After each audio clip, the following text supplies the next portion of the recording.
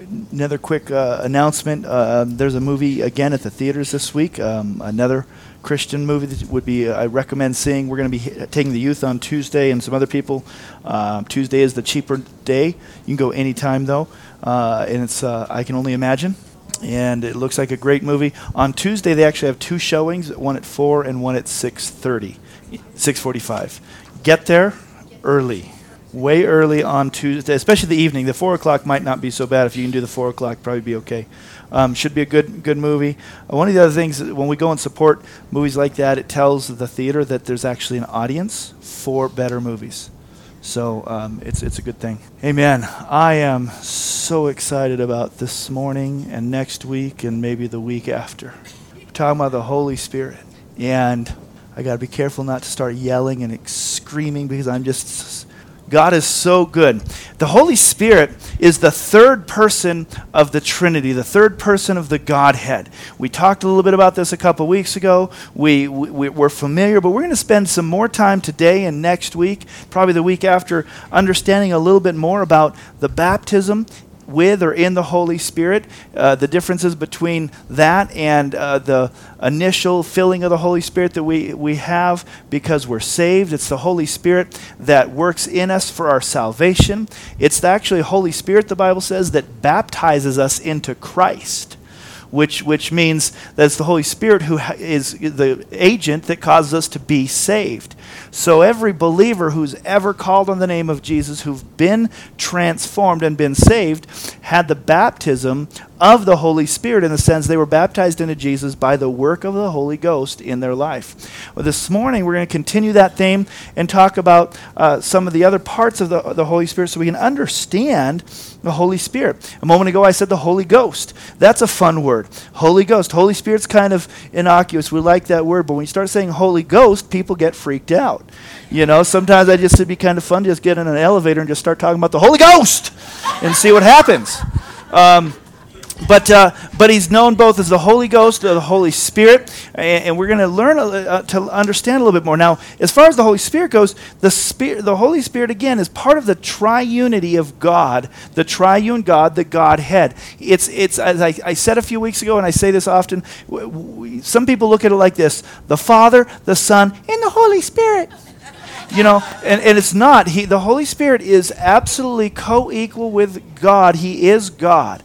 Okay, now see, we have Father God, okay, we have Jesus, who is God, and we have the Holy Spirit, who is God.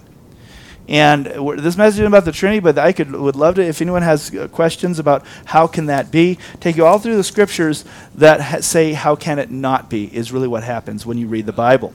And so, but we begin to see the Holy Spirit in the very beginning of the Bible. In the book of Genesis, it says that the Spirit was hovering above the waters. Okay, we find that in Psalms, he talked about how the Spirit is the one who created us. Well, I thought that it was God who created us. And in Hebrews, it says that the Son was part of the creation of us. Well, it's all true because the Spirit of God, the Holy Spirit, was one of the agents in the creation of everything. In the Bible, we see a lot of different names and revelations of the Holy Spirit. I'm going to go through just a few. I read this great short book this week about 87 names or roles of the Holy Spirit through the Scriptures. The first one was in Genesis, and the last was in Revelation. He reveals himself through the Spirit throughout the whole Bible. But I want to talk a little bit about it and just give us some of these things. We'll go kind of quick through these, but if you're taking notes, or we can get these to you later. One of the things that the Holy Spirit is referred to as or called is the Spirit above the waters. That was in Genesis, when the Spirit of God was above the waters. He's also known as the breath of God. The breath of God. The word in the Hebrew and in the Greek both mean breath or wind. In the Greek, it's pneuma, and it means wind, or it can be breath. He's also known as the double portion. He's known as the double portion. The Holy Spirit is known, of course, as the Spirit of God. In fact, when you read the Bible and you see the Spirit of God, what you need to understand is what they're saying is that's Holy Spirit. That's the Spirit of God. He's referred to and known as the oil. The oil of God. So when the anointing in the Old Testament, when they would anoint with oil, that was a symbol of the anointing with the Holy Spirit. He's also known as the breath of the Almighty. His Spirit is related to God's presence. That's in Psalm 139:7. I'm not going to go to too many of these scriptures because there's a lot, but I'm going to go to that one real quick. Isn't that a great song that we sang this morning? Do it again. Where can I go from your Spirit? Where can I flee from your presence? So the Spirit of God is the presence of God. Isn't that good? He's known as the fire of God. Jesus said he would. John said that Jesus would come and he would baptize with the Holy Spirit and fire. I like that one. Holy Spirit, fire. If you're familiar with history at all, just in the last century, in the Azusa Street outpouring, people were seeing flames coming from the house where the revival happened on Azusa Street, so much that the fire department was called numerous times over the course of the revival because they thought the building was on fire because people again and again said there's flames coming out of this building. Read the history. This is history, guys. This is what the Holy Spirit came down, and so he's known as fire. He's also known as water, which is awesome because he's everything. We see the Holy Spirit coming down as a dove. He's not a dove. Comes down as a dove. In other words, we don't exactly understand, but he's also related to, of course, power. Scriptures say that the Holy Spirit comes in power. And who needs power in their life? I need power in my life. We're going to talk about what that power is. He's also related to conviction. If you've ever been convicted of a sin, that's the Holy Spirit doing a work in your life, convicting you of sin. So he's the power of God. He's the conviction. He's also related with grace. So he doesn't just convict us of sin, but he brings grace to us. Thank God for that, because I've been convicted of sin, and without the grace of God, I just lie in my misery because I'm a sinful man. But his grace comes because of Jesus. He's also related to supplication and intercession both, which is prayer. He's the spirit of intercession. He's the spirit of supplication. He's also known as the spirit that gives rest. The spirit that gives rest. Some of you this morning need Holy Spirit to give you rest. It says in Acts that he would clothe us. So he's like a garment that envelops us. Holy Spirit, like a garment that envelops you. If you've ever been filled with the Holy Spirit and you've experienced that filling of it, you just feel like, some people say, I just feel like I'm just being wrapped around in a blanket. He's related to those things. He's related and known as the wind. The wind blows wherever it goes, talking about the Holy Spirit. He flows like streams of living water, John chapter 7 says. And I love, when I was young, we didn't know that you shouldn't drink out of mountain streams, or, you got to be careful of them because of the bacteria. So I used to drink out of mountain streams all the time. Even just the ones right here on Pine Knot, there's a nice stream that goes down. And there was nothing like on a hot day just getting down on my belly and just drinking of the mountain streams. He's known as the streams of living waters. We had a message in our life group on Thursday talking about heaven. Mickey was talking about heaven last week, and so we developed that a little bit more. And when the new earth comes, there's going to be rivers of living water that come from the tree of life, and it's going to bring life to everyone. So the Holy Spirit is known as streams of living water. In John chapter 14, the only place in the Bible that is given this name to the Holy Spirit is he's the counselor. It's also translated as comforter. In the Greek, it's paraclete. Paraclete. Well, we get some words. The word para means to come alongside, and the word cleat, even in English, is something that you put onto something to support it and to help it. So the Holy Spirit is one who would come alongside of us and support and comfort and help and counsel. 3 times in the book of John, this term is used for the Holy Spirit.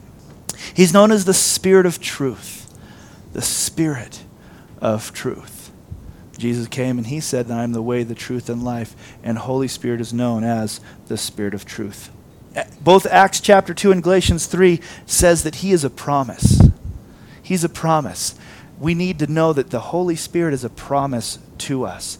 In fact, Jesus said this promise is for you and for all those who are far off who would believe, is about the Holy Spirit. He's also known as a gift. We're going to develop that a little bit more in this. Acts chapter 2, it says that you'll receive the gift of the Holy Spirit. In Romans chapter 1, he says he's the Spirit of holiness. I don't know about you. I can't have holiness on my own. I try, I fail. But Holy Spirit is the Spirit of holiness that dwells within us. We need this. He's known as a seal, and a seal would be something in the olden days where they would actually take and they would put a seal on things to show ownership. In fact, ships that were bringing wood, when they would leave the one port bringing the wood, somebody on that port would put a seal on each of the logs or on the lumber, so when they arrived, each piece of lumber had a seal on it, knowing who it belonged to. The Holy Spirit in your life is the seal of God that you belong to Him. You belong to the Lord. If you have the Holy Spirit in your life, you belong to the Lord. He's a deposit guaranteeing what's to come, the Bible says, also in Ephesians. The Holy Spirit in us who does these things and more, who brings power and grace and teaches us to pray and prays, intercedes even through us, brings conviction, is the promise and deposit of what's to come. Heaven. When we're in fellowship with the Holy Spirit, when we're living in Him and full of Him, we are as close to God as we ever will be. And there's times, if you've ever felt that closeness with God through the Holy Spirit, and you go, you just become enamored with Him, that's kind of the promise and the deposit showing what's going to happen for eternity when we're in this presence. In Ephesians chapter 1, it says that He is the Spirit of wisdom and revelation.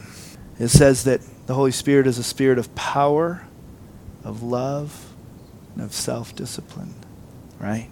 In 2 Timothy 1:14, it says that all this, the Holy Spirit, lives in us. The Holy Spirit lives in us. You know, in olden days, in the Old Testament, the Holy Spirit would come upon people to do great works, and then He would leave. David, even Saul, had the Holy Spirit come upon him for power, for ministry, and then Holy Spirit would leave. Christ was the first who had the Spirit always in Him. But as we receive the Spirit, because Jesus said He wouldn't leave us alone, He wouldn't leave us as orphans, He would send the Holy Spirit to us, that He would always be with us and always be in us. It says in 2 Timothy that the Holy Spirit who lives in us. You ever try to get away from God? You can't do it. Holy Spirit lives in you. You know, it's like the kid, turning off all the lights and sneaking into the kitchen at night for the cookie. Only problem is there's video cameras everywhere. Holy Spirit is always in us. He lives in us. And if you've ever tried to walk away from God, if you've ever tried to go and partake in a little bit of extracurricular sin, you know the conviction that comes upon because of the Holy Spirit who lives in us. 1 John 2, it also says that He is known as the anointing, Holy Spirit. So this morning we want to continue on and learn and understand who this Holy Spirit is and what He wants to do in our life. What is the purpose of the Holy Spirit? Before we do that, we need to understand that there is, Jesus wanted us to understand that the Holy Spirit would come upon us after conversion, after salvation. Do you remember when Jesus was talking to his disciples? He hadn't resurrected yet, and He breathed on them. He says, receive the Holy Spirit, and He breathed on them. Remember that? That is not the baptism in the Holy Spirit. That is the salvation Holy Spirit coming. Because after that, Jesus told them to go wait until they're endued with power when the Holy Spirit comes upon them. It's two different things. Both in Acts chapter 8 and Acts chapter 19, we have an interesting thing. So Acts chapter 2, the Holy Spirit has come upon all the disciples at Pentecost. Remember Peter, who was the scared little denier of Christ, is now preaching to thousands of people because the Spirit of God, the Holy Spirit, has come upon him. And now he's got boldness. It didn't happen. you know, you would think if the boldness was just going to happen, that as soon as he saw Jesus, he'd be bold. But it took another 40 days for the spirit of boldness to come upon Peter, because that power, that boldness comes with the Holy Spirit. And Jesus told him, wait until you're endued with power from on high, and the Holy Spirit will come upon you. In the preaching on Acts chapter 2, Peter tells all the people, this is it, this is the last days, the Holy Spirit is here. He's moving upon men and women of all denominations, of all people. And this is the revelation of the prophet Joel. And so he preaches that message. Now after that, in one example, Acts chapter 19, Paul's in Ephesus, and it says, it happened while Apollos was at Corinth that Paul, having passed through the upper regions, came to Ephesus, and he found some disciples. Okay, so these are people that are saved. They're already disciples. And he said to them, did you receive the Holy Spirit when you believed? And he said to them, we have not so much as heard whether there is a Holy Spirit. And so Paul says, into what then were you baptized? And they said, into John's baptism. So Paul says to them, John indeed baptized with a baptism of repentance, saying that people that they should believe on him, on Christ, who would come after him, that is on Christ. So when they heard this, they were baptized in the name of Jesus. So they baptized in Paul first. Now they've been baptized in Jesus. And then it says, when Paul had laid hands on them, the Holy Spirit came upon them, and they spoke with tongues and prophesied. We need to receive the Holy Spirit. We need to understand that Holy Spirit wants to come in power and do something in our life. Christ made it very clear when he ascended. He talks to them in John chapter 14, and he says it in Luke. He says that you're going to go and you're going to wait and you're going to receive power. But in John chapter 14, he's talking about, I'm going to go away, but I'm not going to leave you as orphans. I'm going to send another comforter, he says. The Bible says, another comforter. The word another means one like the first in addition to the first. Another comforter, and that's going to be the Holy Spirit. And then he says that the Holy Spirit will be on them and be with them and be in them. And then a little while later it says that I will be in you. See, Jesus lives in the believer through the Holy Spirit. But we had to wait and we have to receive. The Holy Spirit is not given at the time of conversion. If it was, then Paul would not have, in Acts chapter 8, Acts chapter 19, he would not have had to lay hands on the believers so they would receive the Holy Spirit. The Bible says that whoever calls upon the name of the Lord shall be saved, right? Salvation comes through faith, not through the laying on of hands. Nobody has to lay hands on you in order for you to be saved. So what was this point of Paul praying that they would receive the Holy Spirit if it's part of conversion? It's very simple. This is an addition to salvation, that God wants us to walk in power. Power. Now, what's the purpose of the Holy Spirit? Two main things. The power to witness. Acts chapter 2. He gave them the boldness to be able to preach the gospel. And accompanying signs and miracles. Prophecy and speaking in tongues, miracles and healing. All of these things are gifts, supernatural gifts of the power of the Holy Spirit working in and through people. All of these are used in order to bring people closer to Jesus. You know, Jesus wouldn't want any miracles that just for the sake of doing a miracle. Everything he does is about bringing glory to the Father and bringing people closer to him. So if you have a gift of the Holy Spirit, that gift is not for you. That gift isn't just for you to feel good about yourself and to feel like better than other people that don't have that gift. I got a gift, isn't that great? You don't.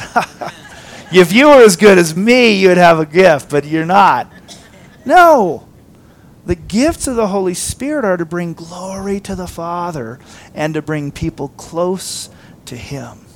And here's what's great. Remember that scripture I said? This gift is for you and for your children, for all who are far off who will believe. This did not stop at Pentecost. It didn't stop all the way through the book of Acts. It keeps going on. And the testimony of history says that the Spirit of God pours himself out onto people for power to witness. And the second one, which is just as important, and that's godly living. The Holy Spirit lives in us to help us to mortify the flesh. The Holy Spirit lives inside of us to live for God. Now, this week and probably more next week, we're going to get further into it. We're going to talk about the fruit of the Spirit and talk about the difference between the fruit of the Spirit and the gifts of the Spirit, because there's a huge difference. Yeah. Okay? Remember, I said a moment ago that the Holy Spirit is a gift. A gift is given and it's done. The gift doesn't grow. It's just given. Fruit takes time to develop. So the fruit of the Spirit is what develops in a person's life in time when they're walking in the Spirit. What is that, right? Isn't that always thinking, well, what is that? It's not exercising spiritual gifts. One thing I want to make sure is that we don't connect or make equal having a gift of the Spirit, let's say it's prophecy, and just using that gift of prophecy all the time is going to produce fruit. No, the fruit of the Spirit is by living a life that's controlled by the Spirit of God. But gifts of the Spirit can happen at any time with somebody who's filled with the Spirit because it's a gift. And God gives that gift, and he says the gifts and calling of God are without repentance. The things that God gives, he lets them have whether they bear fruit or not. The only thing is that when people aren't bearing fruit in the Spirit, I believe it grieves the Holy Spirit.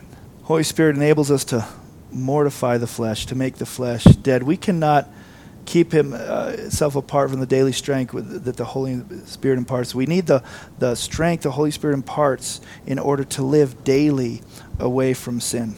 Let's go with Romans chapter 8. So many scriptures in my heart this morning. The purpose of the Holy Spirit is to dwell inside of us, to help us mortify. That's an old word.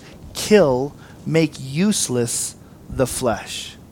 Now, if you've read the Bible, if you've read Romans, this is that wonderful place where Paul himself is, he says, that what I do want to do, I don't do. That what I don't want to do, I do. Oh, wretched man that I am, who will save me from this body of death? He's just struggling. He seems like we all do. At times, we're having a difficulty overcoming sin and temptation in our life. But the Holy Spirit in our life, allowing him to move, is what's going to help to kill and mortify the flesh. Now, the whole Romans chapter 8 is really talking about this. In the very beginning it says, "There's therefore now no condemnation to those who are in Christ Jesus, who do not walk according to the flesh, but according to the Spirit." I read that again this week and I went, we cut this verse off too often. We just say the first part. Therefore there is now no condemnation for those who are in Christ Jesus. But it goes on to say, for those that do not walk according to the flesh, but according to the Spirit. If you're not walking in the Spirit, you actually can probably feel pretty darn condemned. But as you're walking in the Spirit, there's no condemnation. Those who are in Christ Jesus and walking according to the Spirit. And you go, well, what is that? When you're walking according to the Spirit, you're allowing the Spirit to live through you, to help direct your paths, to give you the right choices to make and empower you to do that. The problem is that we still have control. We can choose to let him live in through us and direct us, or we can choose to not listen to the leading of the Holy Spirit. And we can walk according to our own will, according to the flesh. It says that the Spirit, that Christ Jesus made us free from the law of sin and death. Verse 3. Verse 4, that was verse 2. Verse 4 says, "The righteous requirements of the law might be fulfilled in us who don't walk according to the flesh, but according to the Spirit. For those who live according to the flesh set their minds on the things of the flesh, but those who live according to the Spirit, the things of the Spirit. For to be carnally minded is death, but to be spiritually minded is life and peace." We need to go and hit 5. Those who live according to the flesh set their minds on the things of the flesh, but those who live according to the Spirit, the things of the Spirit. Now, we homeschool our kids, and I am the junior high school math teacher. Okay, math comes a little bit easier to me, so I've got algebra all over. And so, in algebra, like as long as you take the things, they're equal, you can interchange them in different parts because it's equal. Okay, so we're going to do some algebra here and read this a few different ways. Some people are going, not algebra. Those who live according to the flesh set their minds on the things of the flesh. Okay, let's do this. Those who set their minds on the things of the flesh live according to the flesh. Does that make sense? If you set your mind onto the flesh, you're going to live according to the flesh.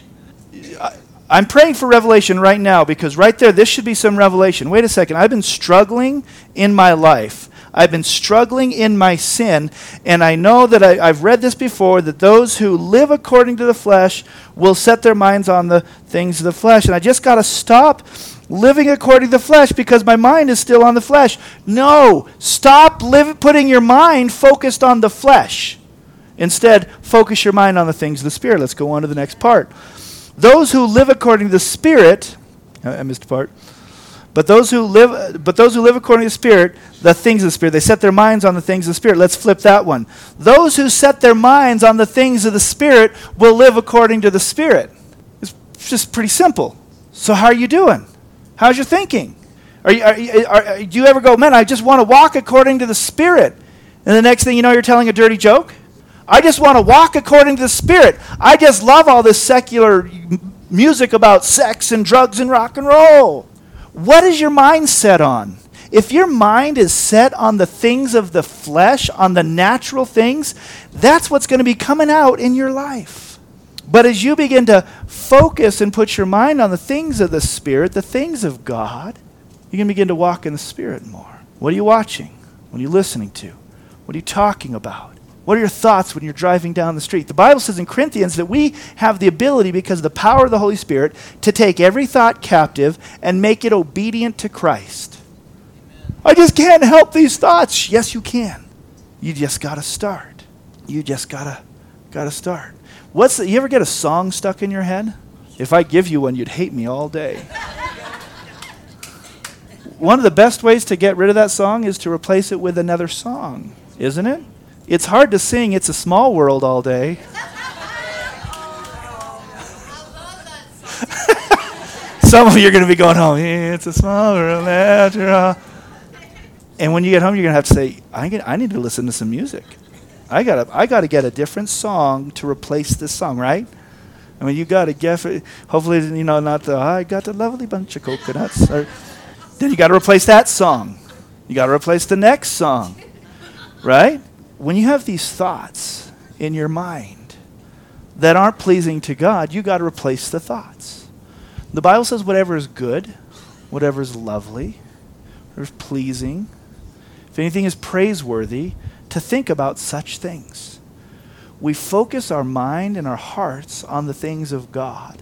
It says to set your affection on things above, not on things of earth. See, the Spirit of God lives inside of us, the Holy Spirit. If we've asked and received the Holy Spirit, which we're going to talk even more about that in the coming weeks, because we see that. But if we've asked to be filled with the Holy Spirit, I don't believe you actually have to have people lay hands on you, because it's happened to just people who just want to receive the Holy Spirit in power. But when that's happened to you, you have the Spirit of God living inside of you. The Holy Spirit can bring all things to your remembrance. Thank God, He can bring some scriptures to your memory. You might need those to counteract the thoughts that you're having. Those who are in the flesh cannot please God. But you are not in the flesh, but in the Spirit, if indeed the Spirit of God dwells in you. Now, if anyone does not have the Spirit of Christ, he is not his. And if Christ is not in you, the body is dead because of sin, but the Spirit is life because of righteousness. And it goes on. If you live according to the flesh, you'll die, but by the Spirit you put to death the deeds of the body, you will live. We have to submit our lives to the Holy Spirit. Let Him have the reign. That means when the conviction begins to come, we actually listen to it. We all hear the voice of God, the voice of conviction, not condemnation, but of direction from the Holy Spirit. We need to listen and obey and stop doing it our own way, setting our affections on the things of this earth. Corinthians chapter 3 says, so all of us who have had the veil removed can see and reflect the glory of the Lord. And the Lord, who is the Spirit, makes us more and more like Him as we are changed into His glorious image. We have the Holy Spirit living inside of us, and we can see and reflect the glory of God. And He will transform us But the word is, I love it, the word is metamorpho, which is metamorphosis. There can be a change in your life as you allow Holy Spirit to live in you, to choose to let him live his life through you. Again, we're going to talk more about the fruit of the Spirit next week. In one of my books, Foundations of Pentecostal Theology, it says, "We mortify the deeds of the flesh by reckoning the old man crucified with Christ, and then by choosing to walk under the guidance and power of the indwelling Holy Spirit." We mortify the deeds of the flesh by reckoning. That means understanding, just agreeing that the old man is crucified with Christ, and then by choosing to walk under the guidance and power of the indwelling Spirit. That's what we need to do, is make those choices. Who is the Holy Spirit in your life? I gave a whole bunch of list of the names of the Holy Spirit, but a guy named A.J. Gordon wrote this: "The name is the person himself, and only as we know the person can we interpret his name. Why attempt to translate this word any more than we do the name of Jesus?" Talking about the Holy Spirit. Certain it is that the language of the Holy Ghost can never be fully understood by an appeal to the lexicon. The heart of the church is the best dictionary of the Spirit. While all the before-mentioned synonyms, the ones I gave and more, are correct, neither one is adequate, nor are altogether sufficient to bring out the full significance of this great name, the Paraclete. We're not going to fully know and understand the name of Holy Spirit, the name Paraclete, until we spend time and get to know him personally. And then we're going to understand what his name means. There's another one that's going to be stuck in your head. So much good stuff, but I think it's going to fit better with next week and the fruit of the Spirit. And as we talk about the fruit of the Spirit, walking in the Spirit, and then the week after probably the gifts of the Spirit. Father God, the Father, the Son, and the Holy Spirit, the three parts of the Trinity. When you read the Bible, you have to agree that they have to be one. So, because the word Trinity isn't in the Bible, but when you read it, they have to be one. Otherwise, it just doesn't work. And so Holy Spirit, God wants to live in us through the Holy Spirit, which means, okay, if Holy Spirit is living in you, and that's God, you will never be closer to God than you can be right now. He wants to reveal himself fully to us and to walk with us. And I believe that as we yield to him, as we allow him to speak to us and lead us and guide us, that we can begin to hear his voice more clearly each and every day. I believe that he will empower us to say no to ungodliness, to break the chains of addiction. See, the chains have actually been broken in your life. The work is done at Calvary in Jesus, and he's going to help you to say no to this ungodliness as we yield our life to him and spend time in fellowship with him. John chapter 14, we spent a lot of time in this a few months back. What was the secret of John chapter 14? Remember, that was about the vine. Abide in the vine. It's also the same spot that Jesus is talking about, sending us the Holy Spirit. We need to abide in Christ, abide in the Holy Spirit. Allow your thought life and your actions to be governed in him and spending time with him. And as we do that, you'll begin to see more and more, and I'll begin to see more and more, the fruit of the Spirit coming and being manifest in our lives. I believe we'll also see the gifts of the Holy Spirit moving. Over the next few weeks, we're going to really talk about this, but sometimes people tend to focus on fruit or gifts. And often people say things like, I just would rather have the fruit of the Spirit. Well, if this was an option, Jesus would have never given us the gifts. If it was just pick one, whichever one you like, why would he give us two? He wants us to walk in the gifts of the Spirit, the power of the Spirit, and he also wants us to have the fruit of the Spirit in our lives. So we're going to really focus on both of these so that we can understand and walk in the fullness that God has for us. Let's pray. Heavenly Father, we thank you that you sent another comforter, another in the same understanding and form as Jesus Christ, that would not walk with us, but would live in us. God, this morning we all recognize our need for the Holy Spirit to live inside of us. If there is another understanding or a baptism in the Holy Spirit, we would ask for that today. Because we don't want to be left as orphans. We don't want to be left to fight sin and the sinful nature and the flesh without the power of the Holy Spirit. We want to be able to walk our lives in boldness, in the power that comes with the Holy Spirit. And then, Lord, we want to yield our life to Holy Spirit and His leading and guiding.